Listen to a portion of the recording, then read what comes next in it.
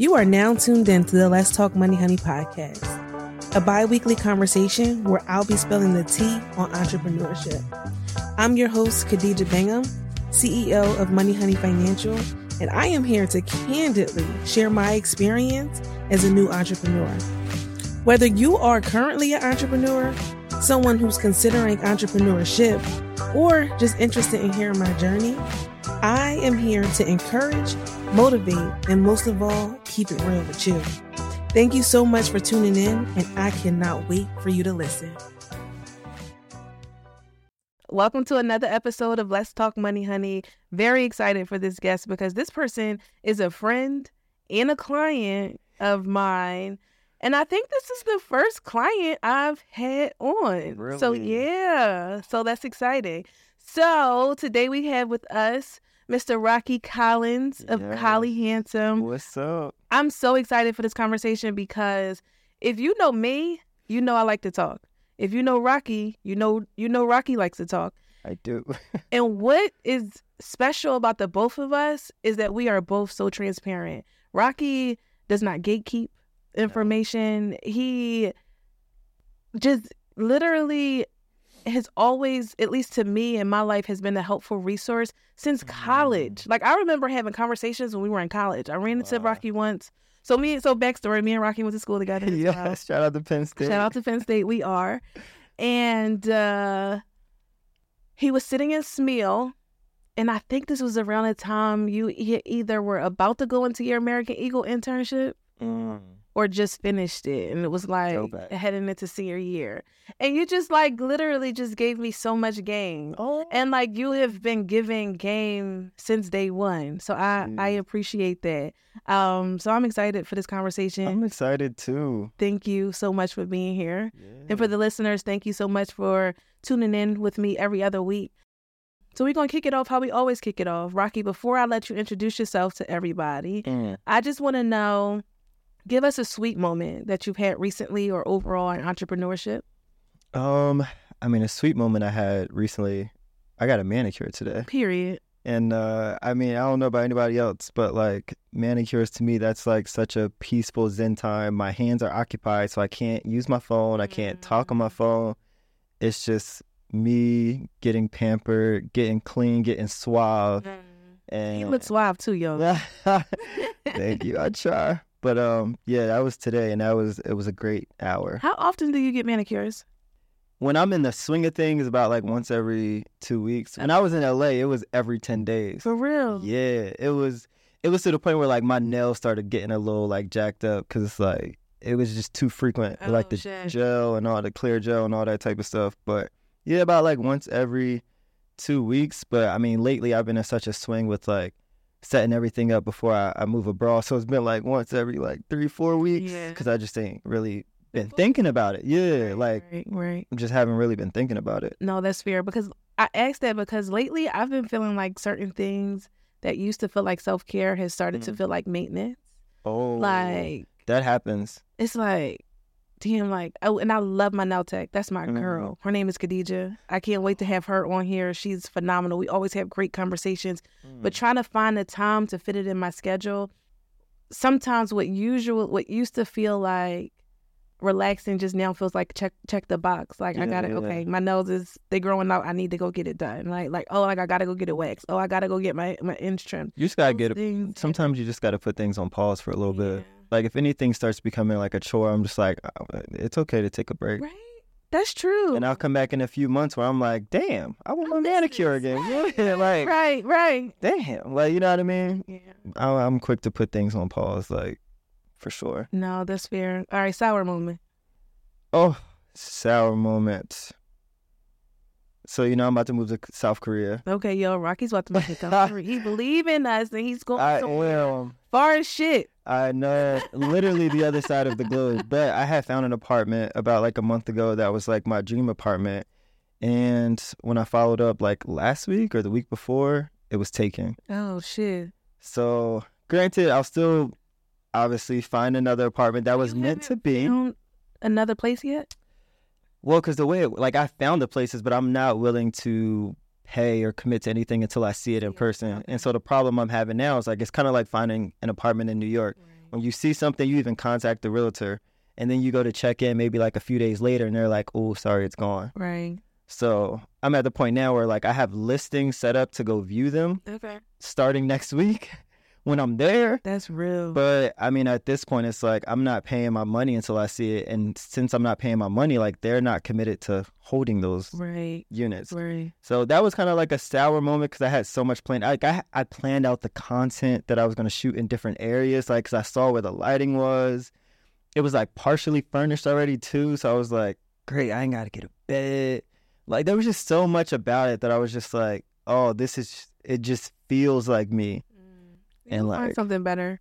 I'll find the one that was meant to be. Yeah, you'll find the one that was meant to be, and it'll be better for you than this space. Yeah. One thing I'm really learning is that like it's true what the old folks be saying when it's like when one door closes so something else can open up. Let me tell you. Because that'd be real. It'd be real. I mean, and maybe it's just about perspective. Like maybe it's just us getting comfortable with like doors closing. But I've found that to be true for my life. For sure. Yeah. I'm like, sometimes it's like the perspective, but like, nah, that's like a real thing of like, yo, like when I think about this time last year, I almost took a job at Urban as a senior buyer, Urban Outfitters right here in Philly.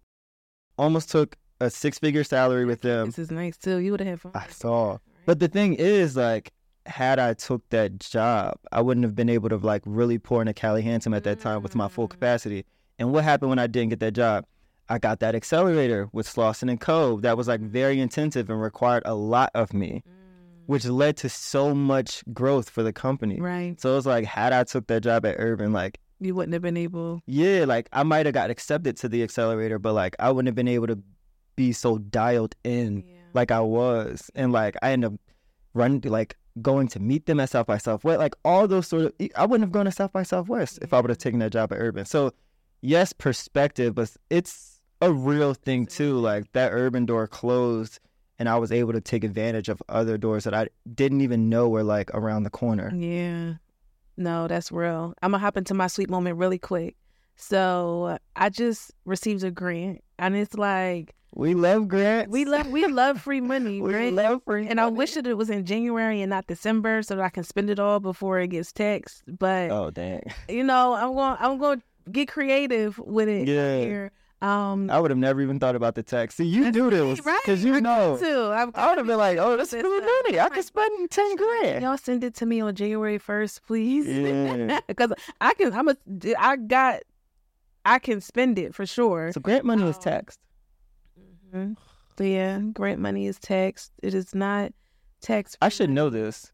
Yeah. But I rely on you to do that. Yeah, yours is theirs. We don't show it on your profit and loss. It's showed at the bottom. Okay. But it's other income that is taxed. So yeah, I'm super excited about the grant because it came at the most perfect time. And it was a different grant process than I'm used to because after I submitted my application, they set up a call to speak with me. And they pretty much was like, what you gonna do with the money? And I was honest with them. And I'm like, look, as a business owner, one thing that I'm learning is that you sometimes have to make decisions that don't make sense on paper yet. And you have to make decisions that don't make sense on paper with the foresight that like it was the best decision and it's going to look good on paper later. Yes. Right? And I'm like, yes. And I just made two of those decisions, and I just had somebody start last week full time, and I have somebody start part time until January, and they're switching over to full time. So you giving me this money is going to allow me to keep them in their seats. Yeah. And it just also kind of felt like confirmation that the decisions that I was making was right. Because one thing I'm learning is that like, and I always felt this way in life, that like God is going to provide. But I think it feels like, it feels different now because it's like, it's a different level. It's like, damn, like it's a different level. Here. Like I ain't fall yet. Yeah. And like even when I feel like it's getting close, something happens. And then that was something that was like this. So that feels really sweet to me. Yeah. I love that. Thank you. I know, and I'm happy that you were like honest with them about like what you're using it for. Because honestly, that's probably why they gave it to you. Maybe. That's probably why they gave it to you. She need this so the business can keep running. But it's also like, yo, you employing people. Like, there's no, from like their standpoint, I would think there's probably no better use for grant money. If it was investment money, that's different. But for grant money, there's probably no better use than somebody being like, hey, I'm using this to employ people. Right. And it's like, I'm not even using this to employ people in the future. It's like, people right now. People just started and they get paid next week. And like, that's how I'm using this money. Somebody send me 10 grand. Right? I need a grant. I need to put some people on payroll. Right? We do. So like, if y'all know about the grant, send them our way. Let us know. No, 100%. I'm with it. Let us know. Let me know. And in my sour moment. Yeah, what's going on? What happened? I don't know. I don't know. I feel like, which is a great thing as well. Maybe I don't have a sour moment for this episode.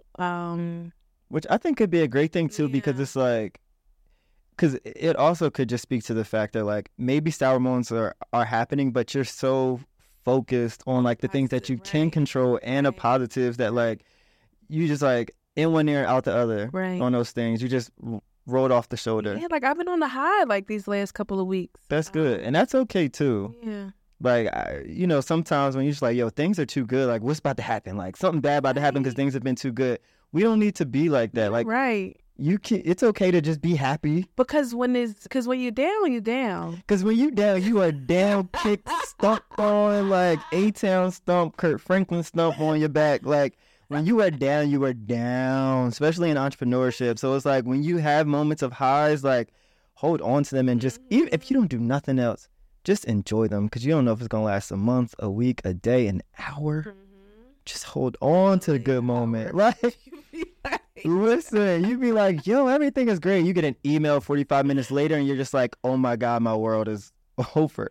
My world is ending. Like, you know what I mean? So it's like, it's okay to just be riding that high, riding that good space, and just hold on to it as much as possible. And like, if nothing sour immediately pops to your mind, like I wouldn't even go through the exercise of like trying to I ain't even gonna think about it. Yeah. So with that, tell us about you.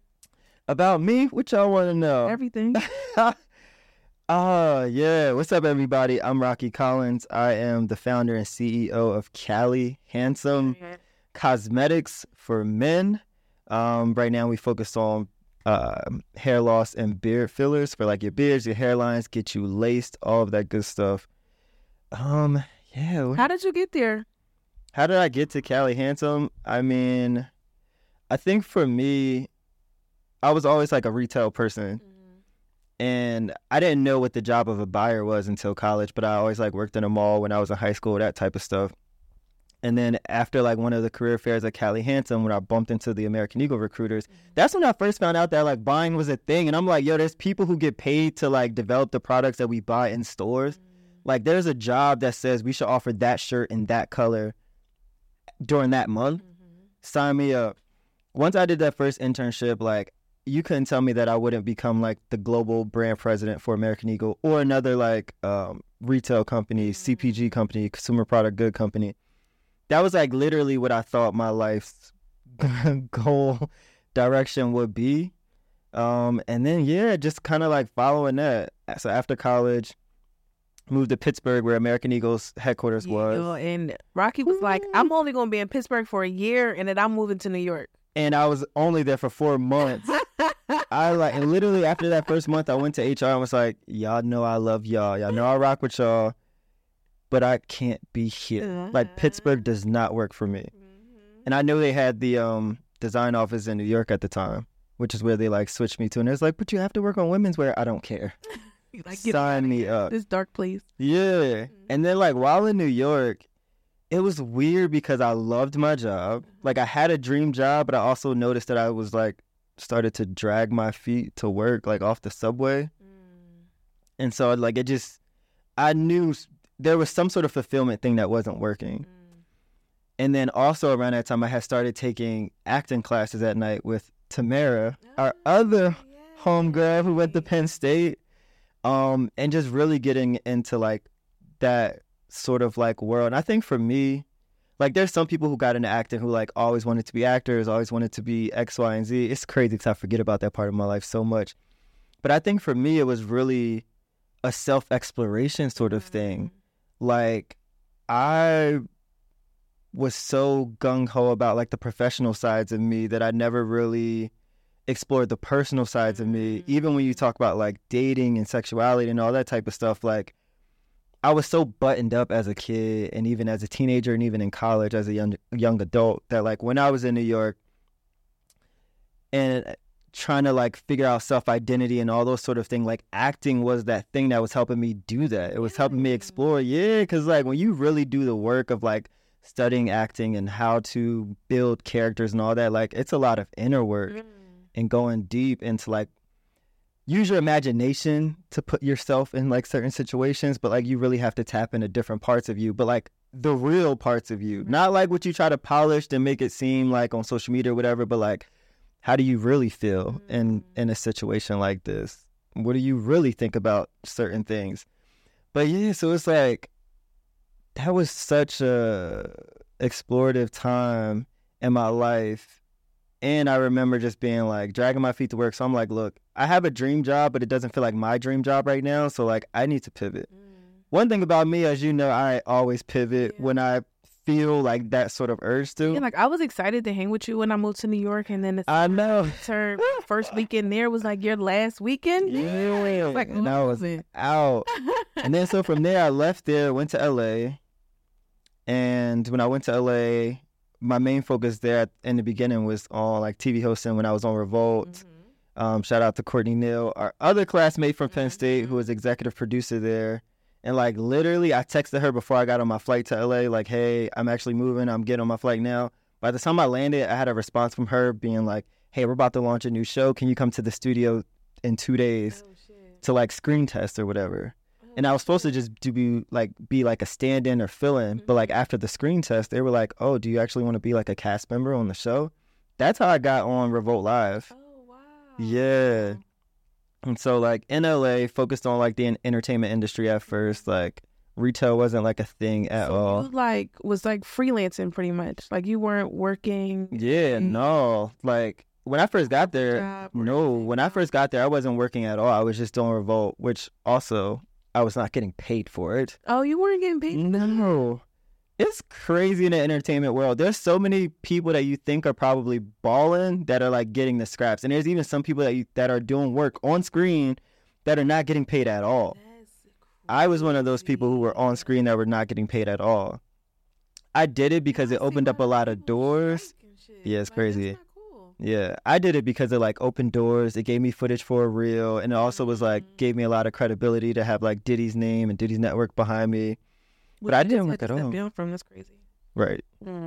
So there's that.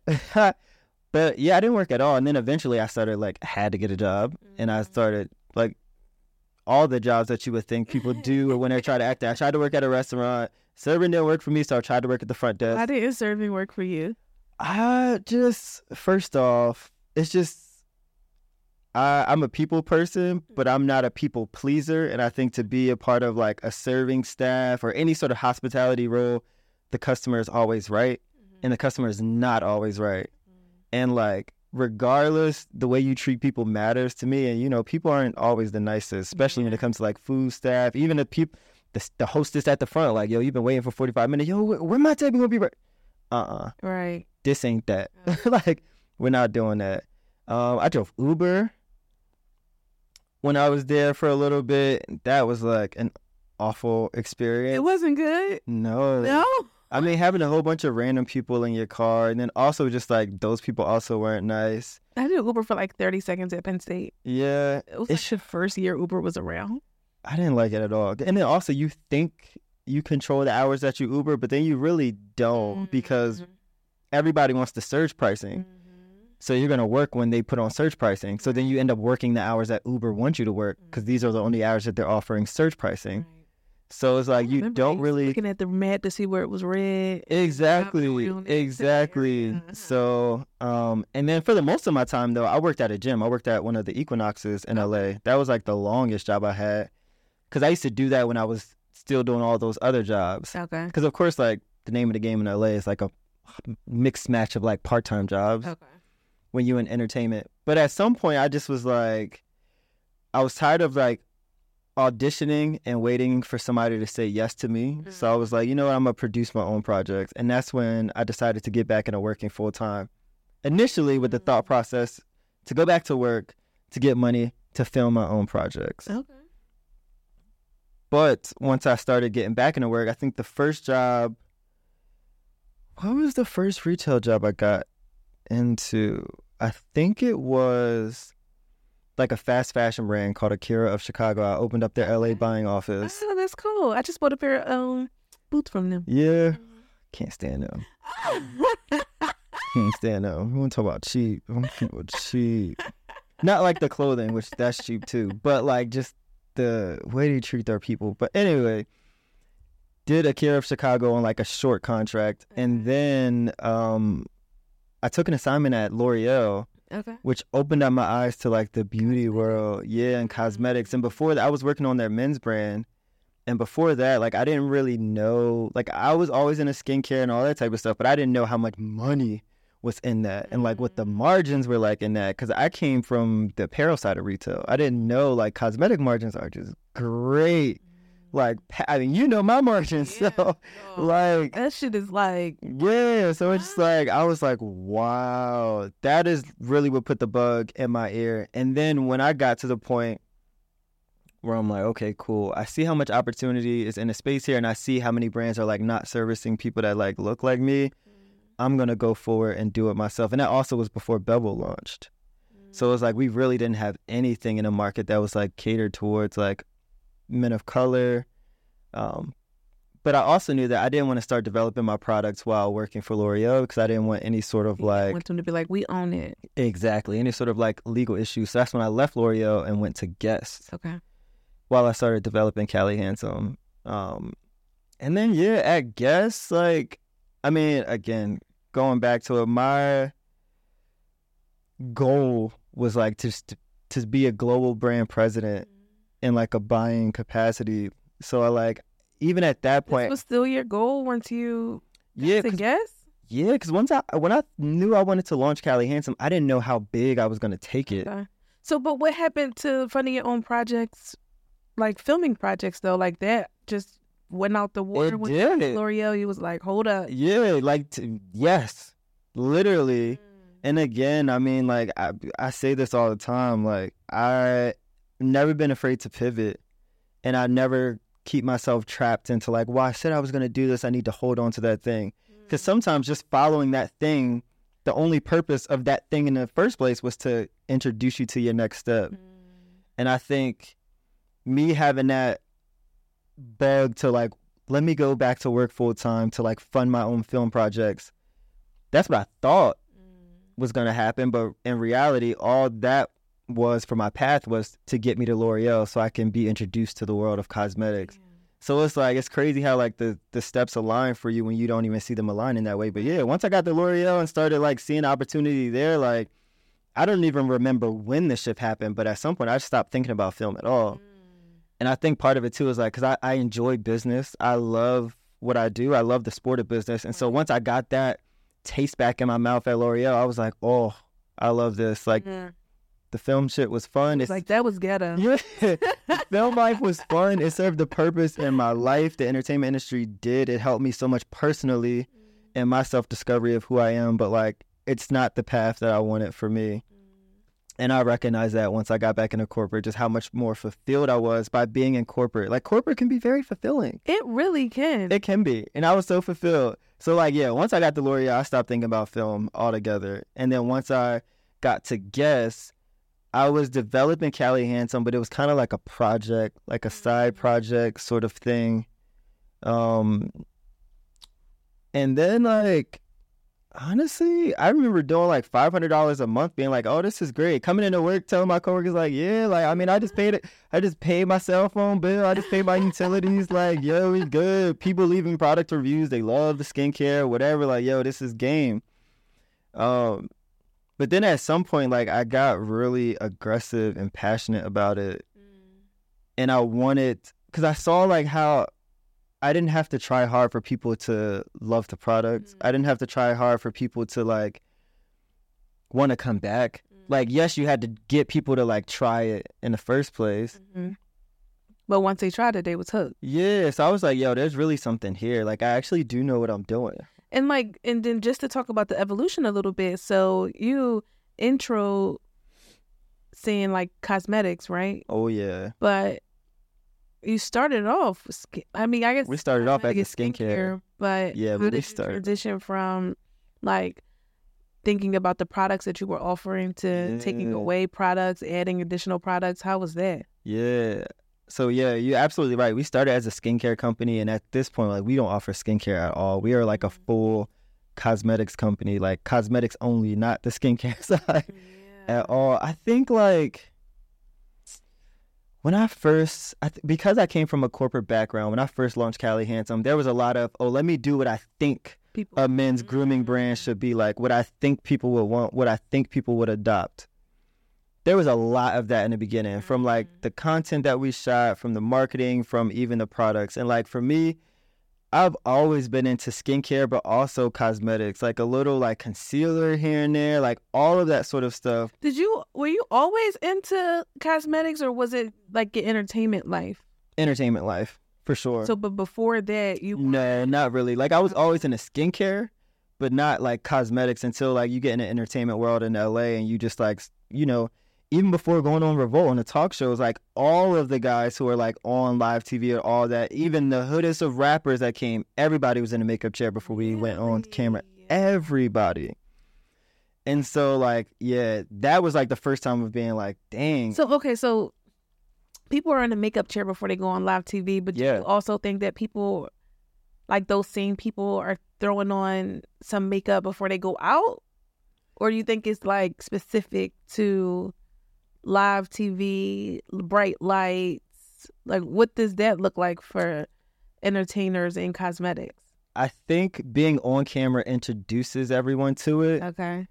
But after that, people want to get that look, because what starts to happen is, right, you start being like, dang, I love the way like my skin looks so clear, like I look so fresh, I look so good. Now you're just like, oh, when's my next day that I'm going to be on set? Okay, cool. Let me plan to like take Instagram photos after, because I'm going to be looking like peak. I'm going to be looking like my perfect peak moment or whatever. That is usually what happens. And I think Alex Rodriguez even said it when he like launched his collaboration with Hims, where they did concealer sticks. And he's like, look, I loved being on camera at ESPN, and I used to love the way I was so fresh looking when I would be on camera, that I would try to stack my other meetings on the days that I would film. And then it just hit him one day. It was like, I don't have to wait till I film to look like this. Yeah. So I think, yes, being on camera introduces guys to it, where at least in the entertainment world in LA, where you're just like, damn, like I look fly as shit. But then after that, once you realize like, damn, I can look like this whenever I want if I learn how to do it myself. That is like where I got to. So it was like in LA. But like even when I launched Cali Handsome, like I just didn't feel like guys would be ready for that. I didn't even really know they would be fully ready for skincare, but I knew that would be an easier adoption than like cosmetics. And so that's why we launched with like the skincare. But like, as good as skincare was, everything changed when I started being like authentic to like me, my taste, my preferences, even with our marketing. Like when the pandemic hit, after Cali Handsome had launched, like nobody could get products because we couldn't get like plastic containers from China. So the only thing we could focus on was just like talking to our audience on social media and marketing. And because a lot of it was like off the cuff stories and like I would just like do it myself, I started to see like, yo, people actually fucked with or like vibed with the content that was more authentic to me over the like stuff that I was like spending so much time or money paying these guys on Fiverr and Upwork to create. Like these things that like looks like what a corporate brand should look like. It was the things that were like my day-to-day or like what I cared about or whatever. And so like that was the turning point of realizing that like the strength of Cali Handsome was the authenticity of me. And then things just kind of like snowball from there. So even when it came to like products, I started being like super transparent about everything that I was doing in my grooming routine, from like the skincare, which was all Cali Handsome, But then there were other things that, like, you know, Callie Handsome doesn't have an eye cream, like all that sorts of stuff. Right. And even when I laced my beard, and that was like the turning point where people started responding to like, what does that mean? Oh, I was like lining my beard. Okay. Yeah, like with like a sort of like eyebrow pencil type of thing. Uh-huh. I mean, what I started using was like one of my homegirls like eyebrow pencil, but like our beard hair is kind of like longer and it just kept breaking. So I was just like doing a whole mix of a whole bunch of things to get my beard like filled in and lined up. But like a lot of guys started asking me and like, yo, no offense, bro, but like 2 hours ago you posted at the gym and your beard was like patchy and all that. But now you're going out to dinner at Catch LA and like your beard is perfect. How are you doing that?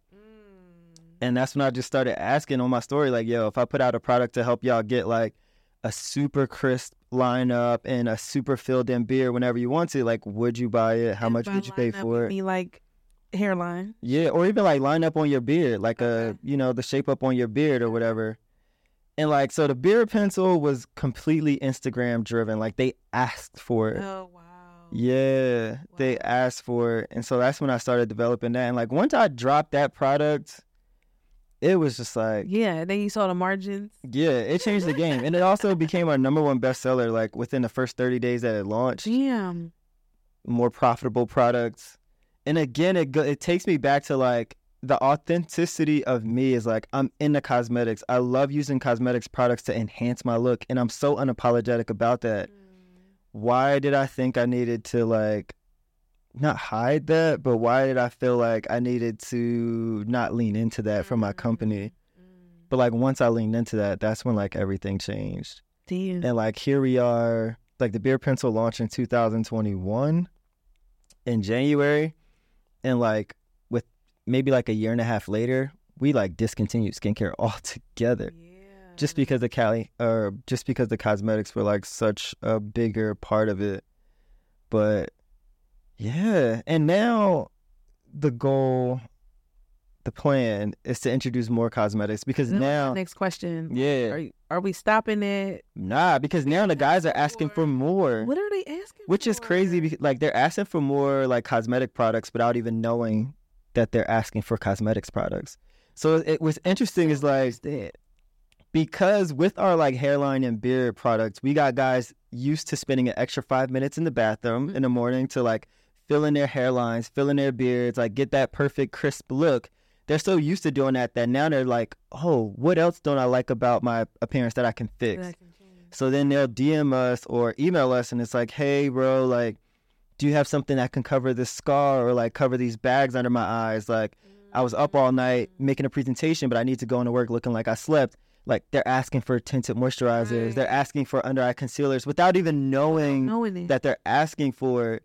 And that's why, like, the genius, if I would use that word about Callie Handsome, is, like, we found a way to be a trusted source for guys to get into cosmetics. And it's a very safe space.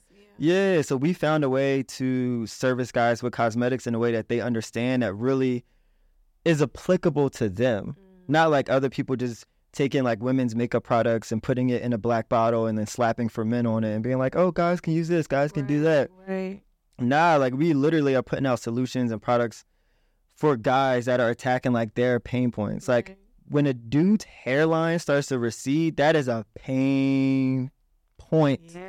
Like you are looking for a product that you can like hide that. Like you can fill in your hairline, but also trust that it's not going to go off when somebody touches it, or if it rains outside, it's going to drip. Like you don't. That's true. Yeah. So with our, like, because I've been through those experiences, like I started losing my hair when I was like 21, really, even in college. But it really started going when I was like 22 and 23, and it was completely gone by the time of 24. And so, like, because I've been through those experiences, I know what it's like when your corners start going first and then the center of your hairline starts going. All of these, I know exactly what that feels like, and I know exactly what you need a product to do. Like, I need this to look like real hair. I need it to not come off if I'm kissing somebody. Right. I need it to not come off if I'm having a one-night stand and I sleep on somebody's pillow and then I wake up and my beard's on the pillow. I don't need that. Like, I knew exactly what guys that are dealing with that insecurity need. And so I developed a product. That's real, because if I'm having a one night stand and I find his beard on my pillow or his hairline on your pillow, and you're like, what happened? Exactly. So it's like, it's crazy. Something like, I guess was just kind of came to my mind now. Something that was such a painful insecurity of mine, I was able to like flip that, and it became the biggest driver of my career now in the best way. That's real. Like losing my hair at such a young age and trying to find ways to cover up the insecurity of balding. And then I don't have a full beard unless I fill it in. So it's like, damn, I don't have a hairline. I at least got to have a full beard. Like all of that crazy mental stuff that I went through led to me finding ways to fix those for myself, which then led to me being able to do that for all the other guys out there, which has led to me building this conglomerate company, Cali Handsome. So it's like crazy. Like talk about like finding like purpose and passion out of pain. Like that's like literally man, if anybody was to ask me like, yo, I want to start a business, but like I don't know where to get started, I would say like the most successful or like the best chances that you probably would have is like look internally at your own life. What are like the biggest either insecurities or pain points or problems that you don't have? Find a way to solve those things first. Like I know some people sit in a room and is like, oh, let's think of like 10 business ideas today, and eventually we'll find one that's that shit. Yeah, nah, that's for the birds. I don't think people. I think sometimes, like oh my God, my boyfriend has this friend, and he just always got a business idea, and I'm like, he just wants to be a business owner. He doesn't want to solve a problem. When it's ghetto here, like, why would you want to do this? Why would you want to do this? What is it about this that you desire so bad? Because I don't. I'm like, damn. Let me tell you, if I would have known, it's almost like pledging. It's like, if I would have known what it was like before I got started, I probably wouldn't have did it. Like, yeah, it's ghetto here. I don't really understand. So tell me, what does that mean? Like, is entrepreneurship not what you thought it would be? No. There's literally, honestly, if I really think about it, I don't think there's anything about entrepreneurship that is what I thought it would be like. And I was in a Smill College of Business at Penn State. Like I've been in the world of business for so long, from like an academic technical background and also like a professional from a corporate standpoint, and like entrepreneurship and building a business yourself is completely different from what I thought it would. That you thought it would be that it's not. I think the number one thing is like you think that you have ownership over your time when it's like, can you tell? That's half true, but it's really more than half not true. Do you have? People are like, I want to be entrepreneurship. I want to like work on my own time. I want to have my own time. Like that is not true unless you have another income source. If you're preneur or your business or your company is your main source of income, then I don't want to say you're a slave to the company, but you kind of are, because if you need the company to grow to a certain point, there's going to be a certain amount of work and hours that you just have to put in.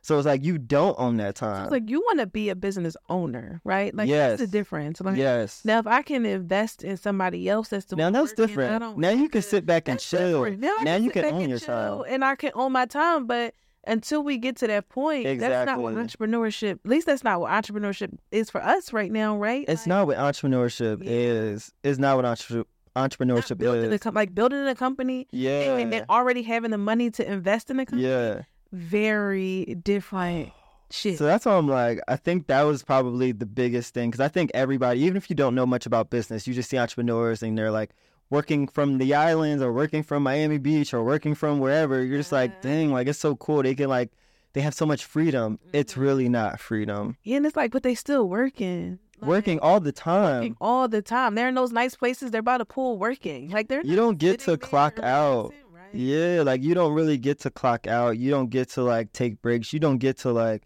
oh, I'm going to just turn off my brain for a little bit. Like you mentioned earlier, I was on vacation in Disney World last week, and we had a meeting. I was like, your background looked different. Because you don't get to not do those things. Like when you work for somebody else, you can come do your job and go.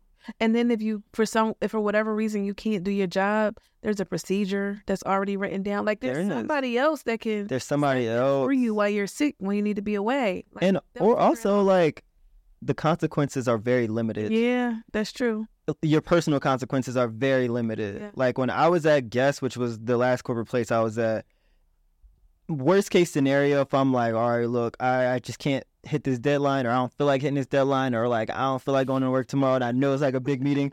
Worst case scenario, I might get like told off by my manager or whatever. Right. Yeah, like, you know, I might impact like some deliveries with our products, getting to stores, like all that. But like the company will keep going. Now as an entrepreneur, like if I dare try to be like, oh, I'm not going to have that meeting when I was in Disney because X, Y, and Z, I don't feel like adjusting our ad strategy this week, the company could die. Right. Like the consequences are so dire. That's another thing I didn't really understand before I got into entrepreneurship, where it's like the consequences to all of your choices are so dire, and it's not even dramatic. Like one bad quarter can ruin you, like ruin your company. Yeah. Like literally, it's like it's not even dramatic to say that. You have 3 bad months in a row and you could be up out of there. You looking for another job. Like, yeah. So it's like, and like, God forbid you employ people. Oh my God. Jobs too, right? Yeah. People not eating. Exactly. So it's like me thinking I was gonna own my time. Don't have that. Me thinking that like, oh, like, because I remember before I left Guess, I was like, you know what, like, oh, I'm just like working myself, stressing myself out for this other company. Like, if I'm gonna stress myself out, it's gonna be to build my own thing. It is a different level of stress when it is your own thing, and it's literally like, yo, not only will the lights be off, but like you won't have money to pay yourself, so like you won't have money to eat, pay your bills. Like, I had a $3,000 apartment when I was in LA. Like, yo, what you mean, Cali? Like, the business had to operate. Like, money had to like come in, or like I wouldn't have been able to survive. And that's a different level of pressure. Entrepreneurship is ghetto. Like, I hate that it's so glamorized. So why are you still doing it? I do it now because when you tap into your purpose, there's just like certain things when you're just like, I don't care what I gotta go through. Like, at the end of the day, like, yes, all the ghetto shit is like here, all like the stress and all that. But when I'm doing the thing, when I'm like developing a product and I'm like developing the marketing and actually talking to the guys and connecting with the guys and seeing how they're using it and seeing their reviews, like when we're doing the thing of like planning where the business is gonna go, in the moments of doing the things, like for me, it's like blissful. And because I'm doing the thing that I really love to do, as of today, as of this point, I'm okay with putting up with like all the bullshit, all like the craziness of entrepreneurship. Does it feel temporary? The bullshit, the craziness? I honestly don't know. I feel like everything is in phases. Like even with entrepreneurship, and some phases you go back to. Yeah. Like there's certain phases where it's like, yo, there's you do go back. Yeah, like there's certain phases where it's like, yo, like it's just a fire after a fire after a fire. It's like hectic after hectic after hectic. Like I have to keep getting on meetings with you, keep getting on meeting with Rachel, our COO, and doing all this stuff, and oh, there's so much going on. But then there's sometimes where it's like, damn, I feel bad that I'm only working like 4 hours a day.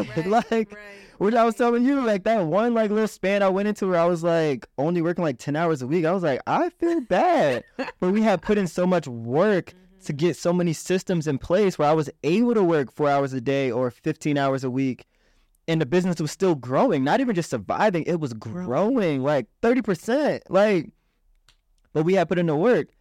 But, you know, also after that, we had slipped back into a phase where it's like, okay, cool. Like the landscape is changing right now. Like Amazon's starting to do these off-peak, Amazon, whatever they call the days, Prime days. They're starting to do them like in the fall now. And then like, so it's like disrupting the entire retail landscape. Now we need to figure out what we're going to do because we got to compete in this new landscape. So we went back into all hands on deck, slipped back into that phase of like just having to figure it out. No stone left unturned, testing, all that. So it's like, when you ask like, are the hardships temporary?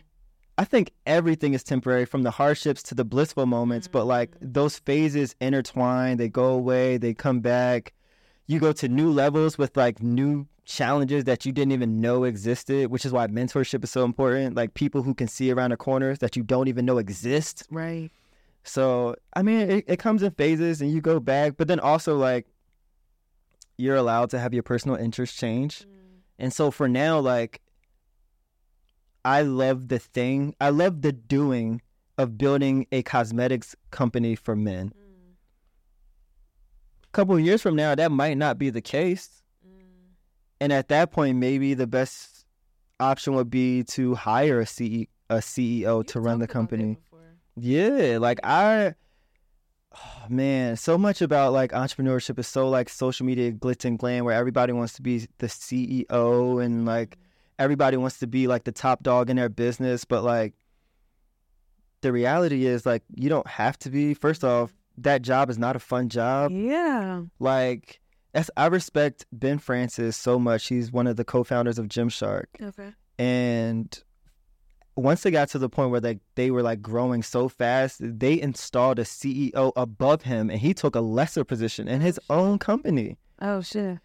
But it was in service of the business. Like, we need somebody. And I'm just like, yes, like can do this. The business will be better by having a more experienced CEO there who could do the things that I don't even know where to begin to do. Right. And so, like, I'm reacting. Exactly. I'm seeing everything for the first time. Exactly. So I'm fully on board for like not always being the CEO of Cali Handsome. Like, yes, I always want to have at least one hand on the steering wheel to like control where we're going to go, just because like it's birthed from my lived experience. And so I think that like I will always have to have like an imprint on it at these beginning stages. Now, at some point, you become like a 50-year-old legacy brand, a 100-year-old legacy brand. Like the DNA is so intertwined there that it doesn't matter like who comes on board to like steer the ship. But like, yeah, so I mean, like, I can't say that I will always be the CEO of Cali Handsome. I can't say that I would want to. Yeah. And I think that's okay. I think that is more than okay. So, I mean, we'll see. I think that's so interesting. We'll see. But it's ghetto. But also, 'cause I'm like, Rocky, that sound good, but how you gonna feel somebody coming in and they telling you what to do? I mean, again, where I had mentioned before, everything has a cost. Yeah. So it's like the benefit of having a CEO there who could potentially steer the ship in ways that I might not be skilled to do yet. Or sometimes it could just be having a CEO there because I don't want to do that job. Yeah. But when I say everything has a cost, the cost of that is like now you have somebody else making decisions and like you got to let them run with it to a certain degree.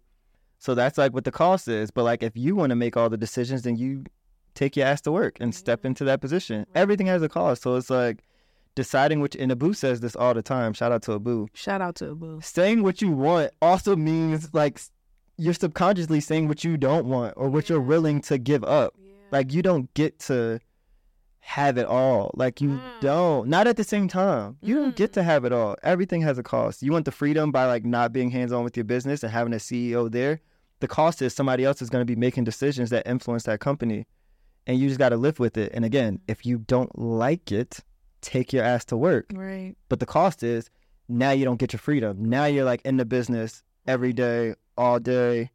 You know what I mean? So I don't know. Damn. Like I just wonder if that changes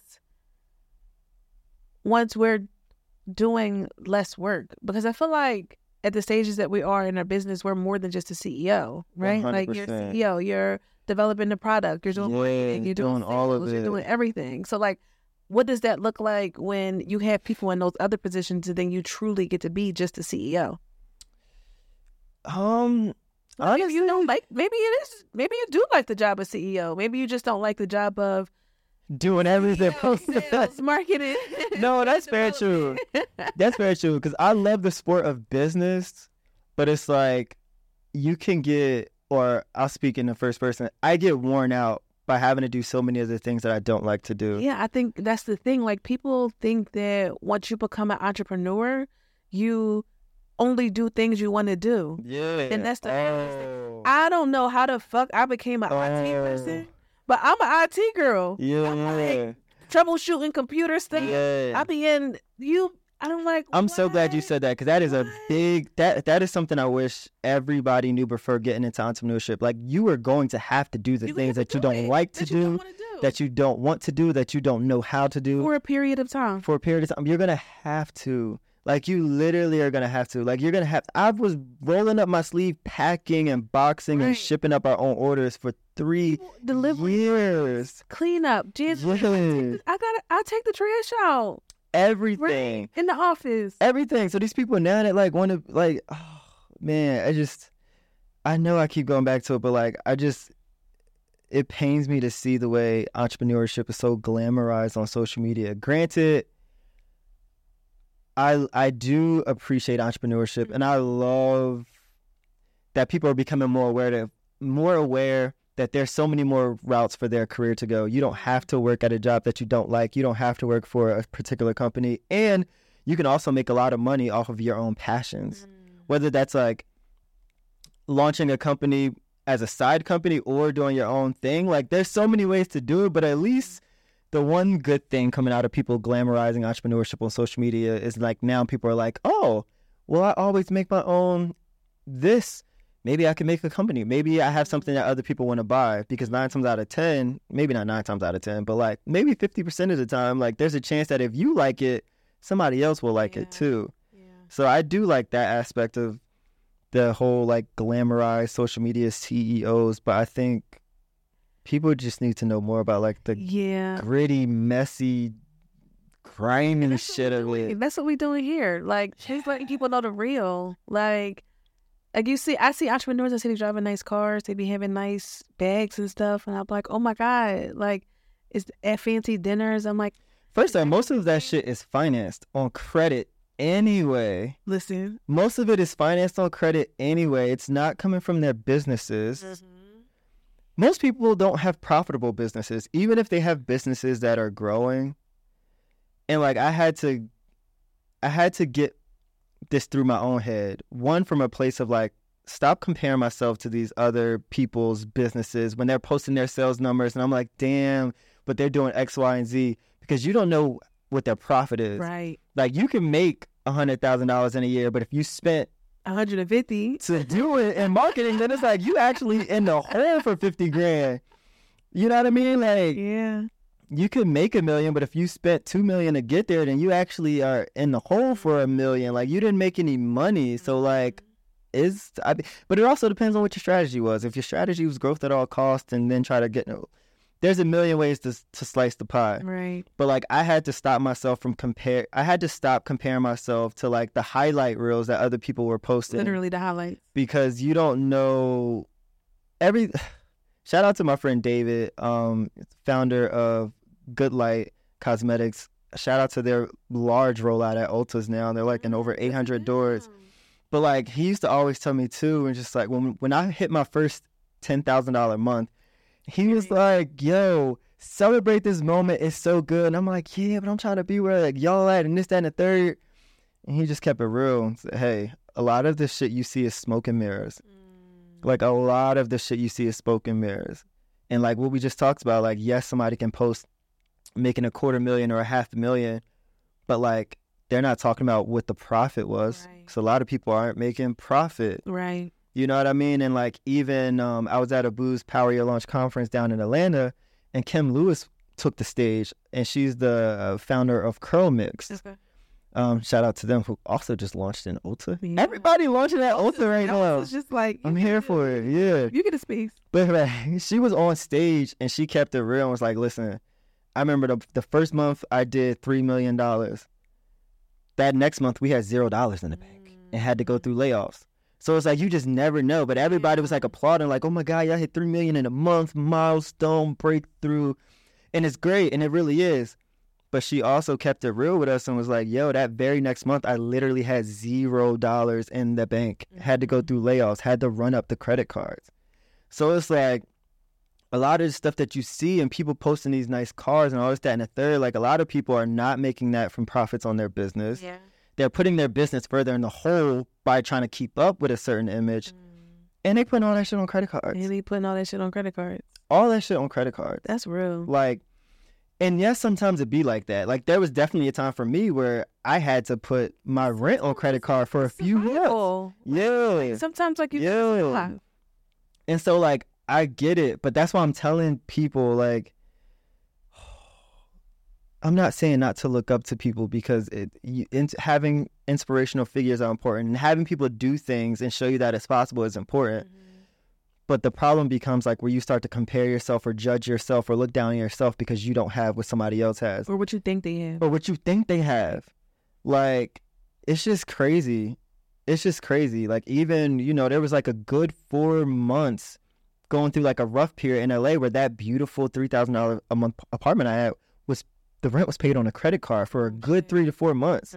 But that's the thing, like, people would never know. They just was like, oh my God, like, oh, he's so rich, and like, I love his apartment. I wish I had his life. Like, not during those 3-4 months. And Rocky always out drinking espresso martini. I know. But I'm like, not through those 3-4 months. And everybody's like, yo, you really cutting back on there? You must be really focused on your body now. Like, no, I went through a tough time and was broke as shit. But I was locked into the lease, so I couldn't move. Right. And at that point, like, yeah, I loved my apartment, and it was my dream apartment. But at that 3 to 4 months, it felt like a golden cage because it was keeping me in a place that I didn't even know how to get out from financially. Like, I was just like, yo, what the fuck is going on here, you know? But everybody else like, oh, like, yo, this is great. Like, why you pull back on social media? Because I'm not happy and I don't want to pretend to be. Right.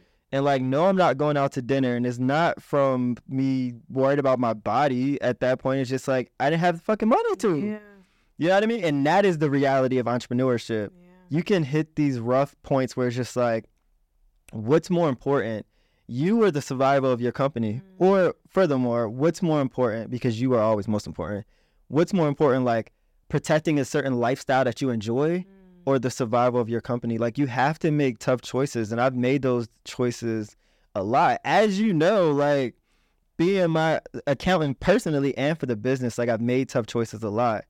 And even like when I chose to leave LA and come back to Jersey and move back into my family's home to pour everything back into the business, you know, and like, those are the sacrifices that people. Those are the sacrifices. Like when I left home at 18, I'd never gone back. Yeah. But here I was going back as a 30-year-old because I knew for my business to get to the next level, I needed to pour more profits back into the business.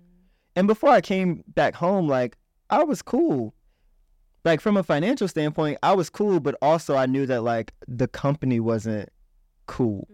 It wasn't where it could be because my focus was, like, getting these influencer checks and doing this, that, and the third. But, like... everything at a cost. Everything at a cost, right? Everything at a cost. So, yes, I had this beautiful LA lifestyle and apartment, but, like, that was not funded by my company. It was funded by, like, the influencer deals and all this other things. And, like, me just knowing where I wanted my life to go, like, I knew I needed to make that sacrifice of, like, okay, like, what can I do to get my company to the next level? Okay, I need to pay myself less so I can pour more money back into the company. Okay, how do I pay myself less? I need to lower my expenses. What's my biggest expense? Rent. How do I get rid of rent? Move home. Yeah, Rocky, very I simple. Have a question for you. Yeah. What cost is you moving to Korea? Like, what are you giving up for you to be able to experience that? A lot of things. Me moving to Korea. How is that going to impact your business? I would file it under one of those things that we talked about earlier, where we're like, some decisions you make don't make sense on paper right now. Some decisions that you make might not make sense on paper right now, but you just have to have the foresight. You got to have the foresight. Yeah, and so for me, moving to Korea might not make sense on paper right now. But the reality is, and the foresight is, especially after I went to visit for 2 weeks, South Korea is the beauty capital of the world. Like, all the innovation in skincare, cosmetics, all of that. Like, and it's the most competitive from, like, a beauty standard society. And so the brands that compete there are like competing at the highest level of the world. And so for me, when I was there, even being in that space, I was seeing a different level of performance. And that was directly in myself, in the competitive landscape, and it was directly influencing like even the content I was building for the brand. Like it just was a different level. And so it opened me up in such a it expanded what I thought the company could be. Like it literally expanded what I thought the company could be in so many different ways. Creatively, financially, like it just showed me a different image. Like I thought I knew what the dream picture was, but then you like look at it under new lighting, you're like, oh, this castle got more layers. That's why you gotta experience them. That's why you have to experience stuff. It's so much shit out there that you there's only but so much we have the capacity to dream. Exactly.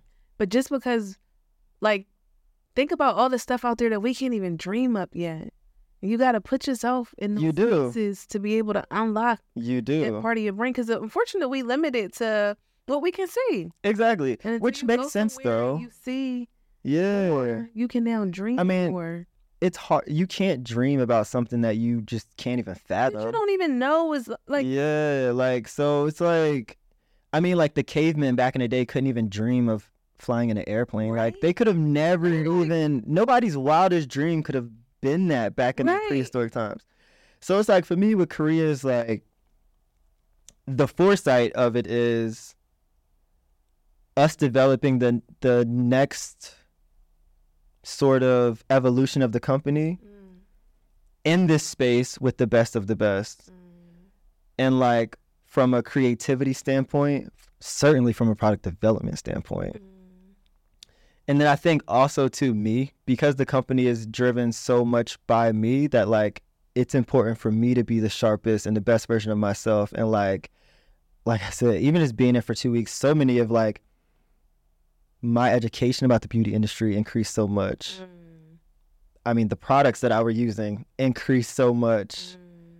My habits for beauty habits and grooming habits increased so much.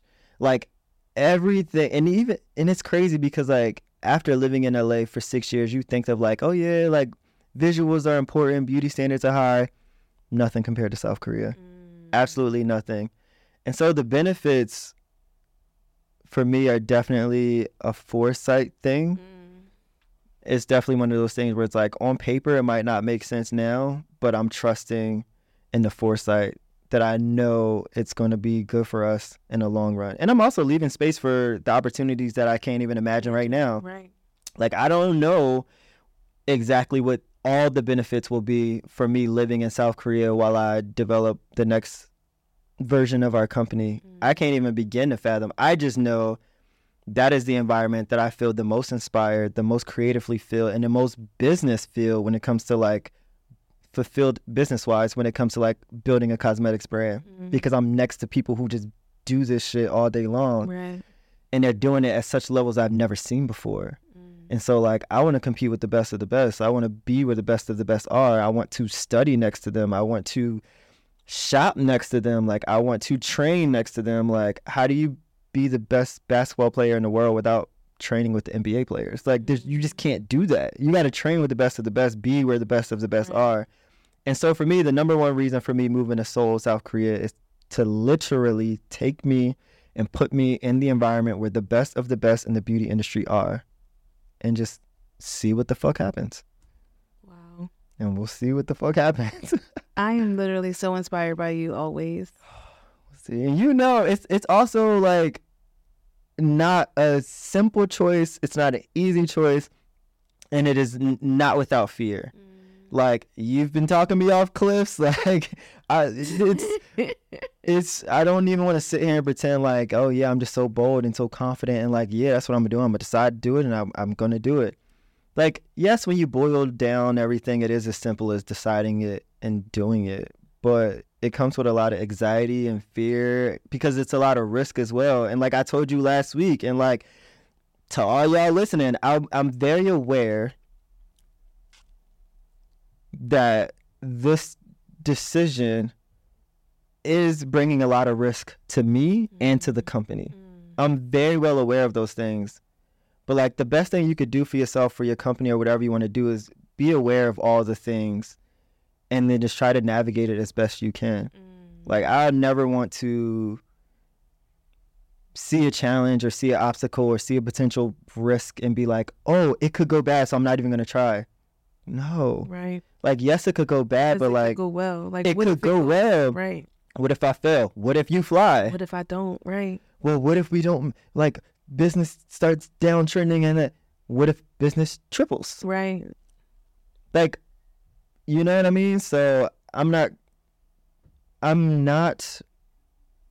at a place where I'm like, I'm 100% confident that it's going to work out. Like, but for me, just like with the president of the United States, I don't know if this is true or not, but they said all the best that they can hope for is to be 51% right before they make a wartime decision. Like, are you 51% sure that that's the target?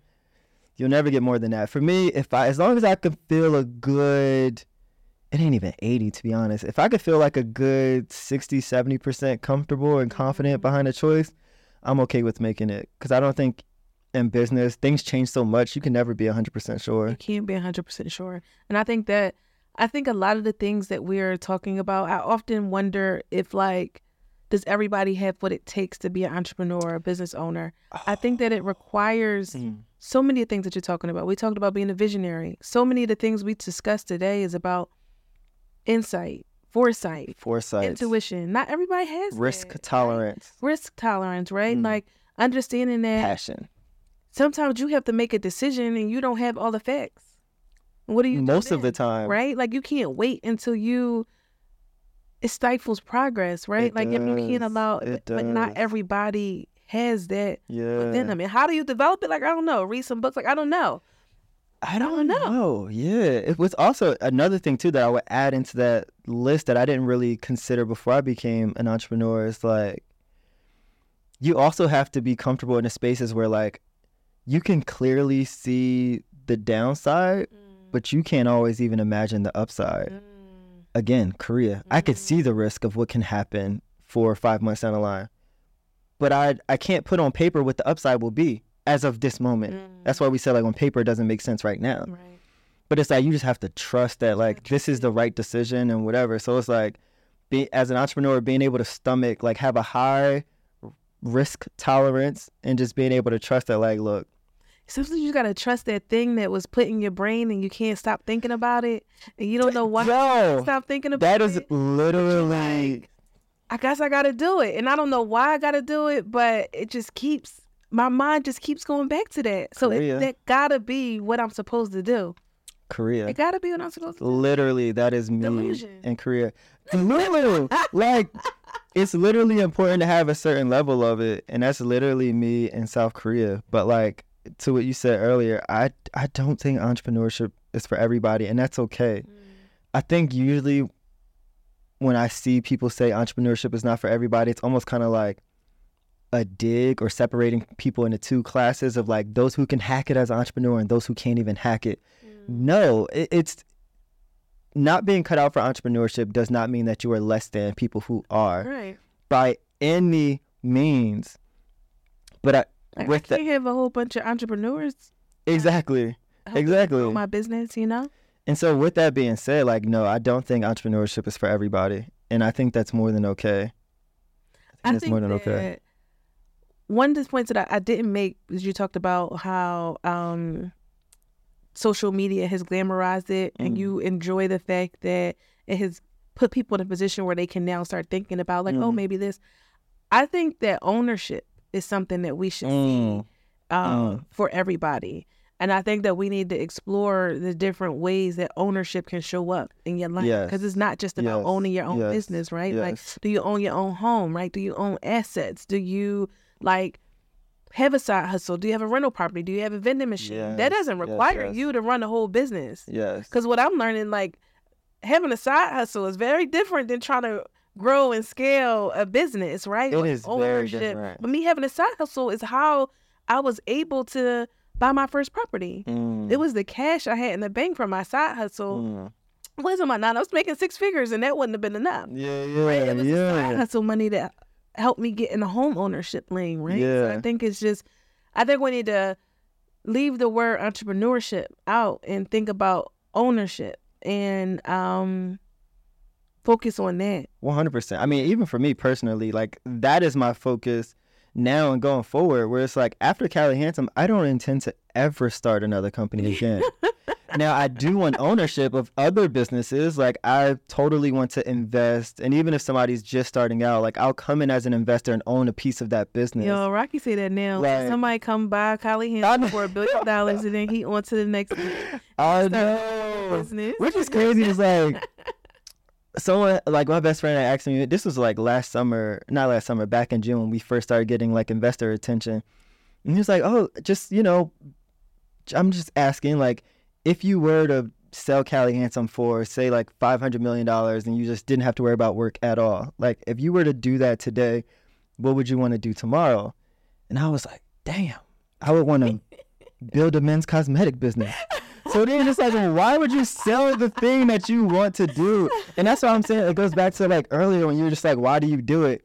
It's because I'm so fulfilled in the doing of what I'm doing. Like I love cosmetics. I love that guys are getting introduced to them. I love that the men's beauty industry is growing. And I love that because my lived experience is my competitive advantage, being is that like I'm a guy who has the same pain points as all the other guys, and I know how to use cosmetics to solve those pain points in a very subtle way and all those things. I'm a great sort of introduction, or I'm a great, guide for guys to see how they could do it too. And I think that's what makes me uniquely positioned to build a men's beauty business. And I'm so in love with that, and I'm so just in tune with that and aligned with that I'm willing to bet it all on black. Like I'm literally willing to risk it all for that. And not even just like in talk to talk. In 4 days, I will be risking it all and literally moving to the other side of the globe. Like not even just for a couple of months. Like I'm literally moving there full time to bet it all on black, all on this mission that is like in my heart, in my head, that I'm so inspired by, I'm thrilled by. Like even now, I'm like energized now talking about it. You glowing. So it's like, yo, like I'm so aligned with what I'm doing that like everything else just doesn't matter. Yeah. Like even my parents are just like, well, yes, but like what if this, what if that? Even when we had our monthly accounting meeting last week, and I was even running through like, oh, what if this, what if that? At the end of the day, and sometimes I lose sight of it too, which is important that I have people like you to remind me of it. But at the end of the day, like when you're aligned with what you're supposed to be doing, and you know you're making the best decision that you can make in any given moment, the rest is everything else doesn't matter. Everything else really doesn't matter. I'm choosing to trust that I'm making the best decisions right now. I'm maximizing the moment right now. And as a result of this, everything will work itself out as we move forward. I mean, that's all you can do anyway. Interestingly enough, too, Cali Handsome started really getting better when I stopped being so focused on like the big long-term picture.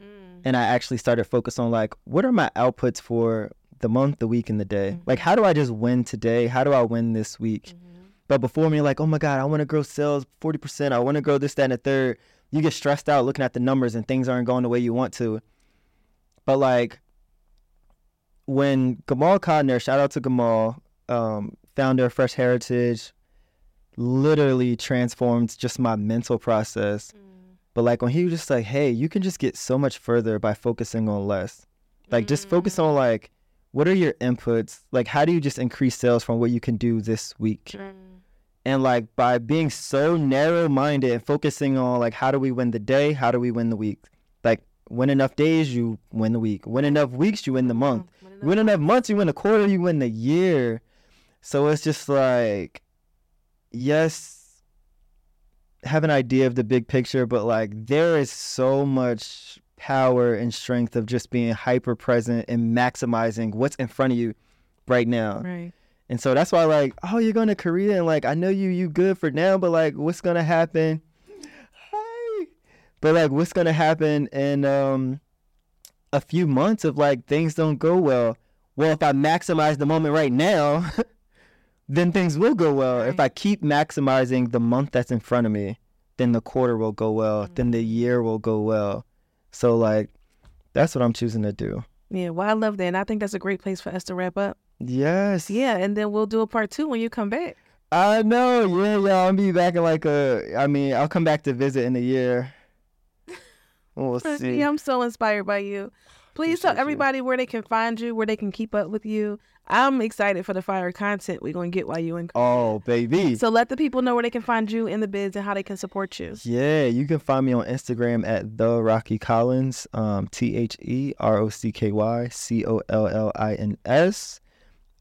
The business is CaliHandsome.com, and that's Cali like California, CALI, and then handsome is missing the first 2 vowels, so it's HNDSME. The business CaliHandsome.com. The Instagram is at CaliHandsome. You can also get your products on Amazon. Yes, so you can get the products on CaliHandsome.com. You can get them on Amazon. You can get them on Instagram Shop, Facebook Shop. Yeah, and stay tuned. We'll be doing like a lot of beauty content, grooming content, definitely a lot of building a business content, so that way people can see more of like, what does it actually look like and feel like. But also, which we didn't go too deep into this, but we definitely touched on it. I'm at the point now in my career where like I'm getting back into pouring into me on a personal level too. Like Rocky Collins, the CEO, and Rocky Collins, like the person, they can both exist at the same time. Like I don't have to sacrifice my personal fulfillment and happiness to like only think about Cali Handsome 24/7. Right. I have personal passions that I can pour into, which is I'm literally studying the Korean language at a Korean university in Korea. That's wild. So it's like y'all gonna see me learning the Korean language at university too. Like you're gonna see the business, but like I'm definitely getting back into leaning into the things that make Rocky Collins the person happy. I love this. Thank you so much for sharing all of the insight. Yeah, I hope it was helpful.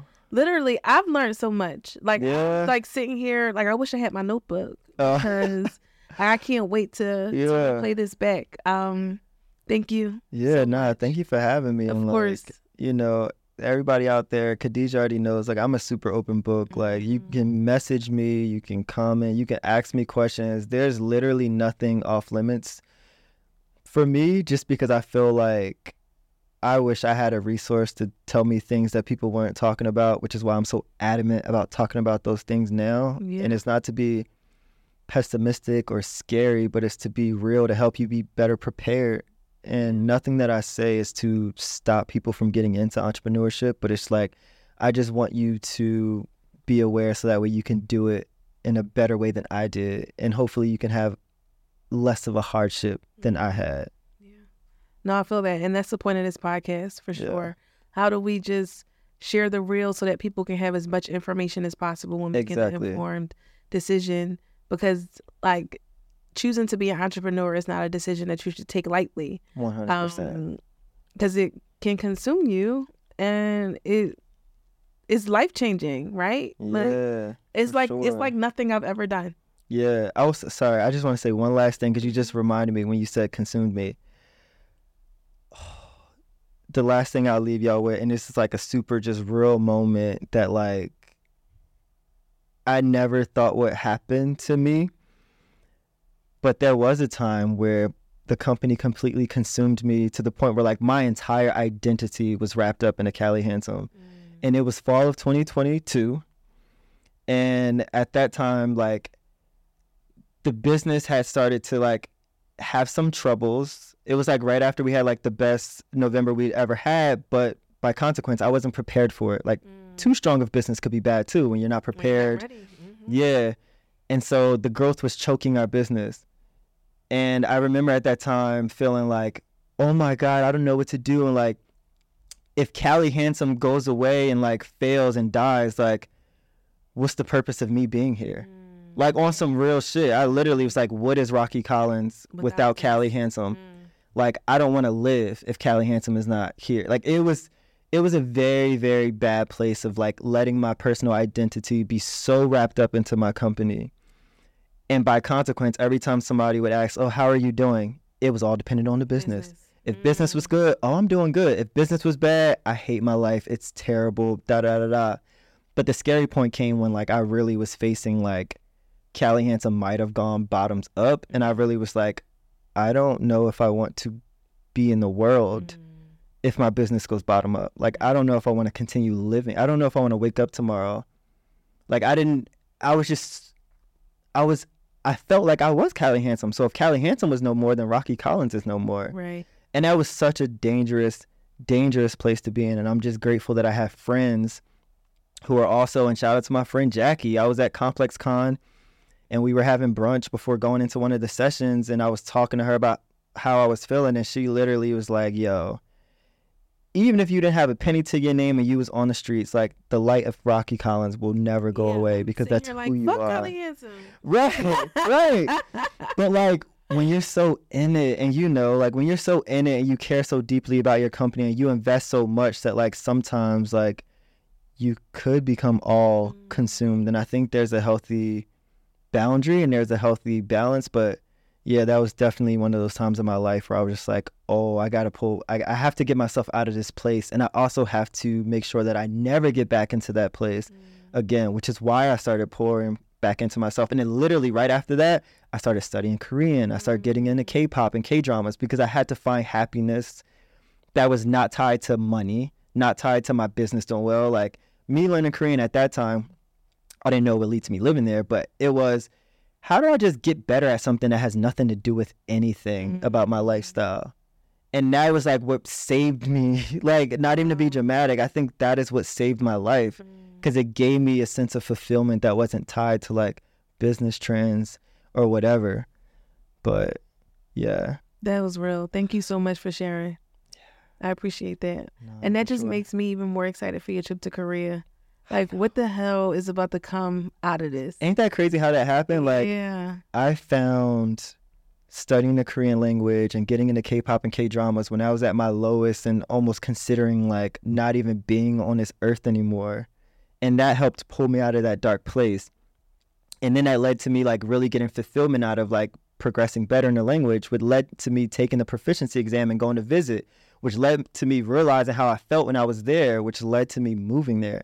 Like, it's crazy how those things lined up in that way. But Oh my God. Well, thank you so much, Rocky. yeah, Can't wait to have you back once you come back from I Korea know. in a year or so. Yeah. Listen, there will always be a spot for you here. I appreciate To it. everyone listening, you know where you can find Rocky. You know where you can find me. It'll be in the show notes.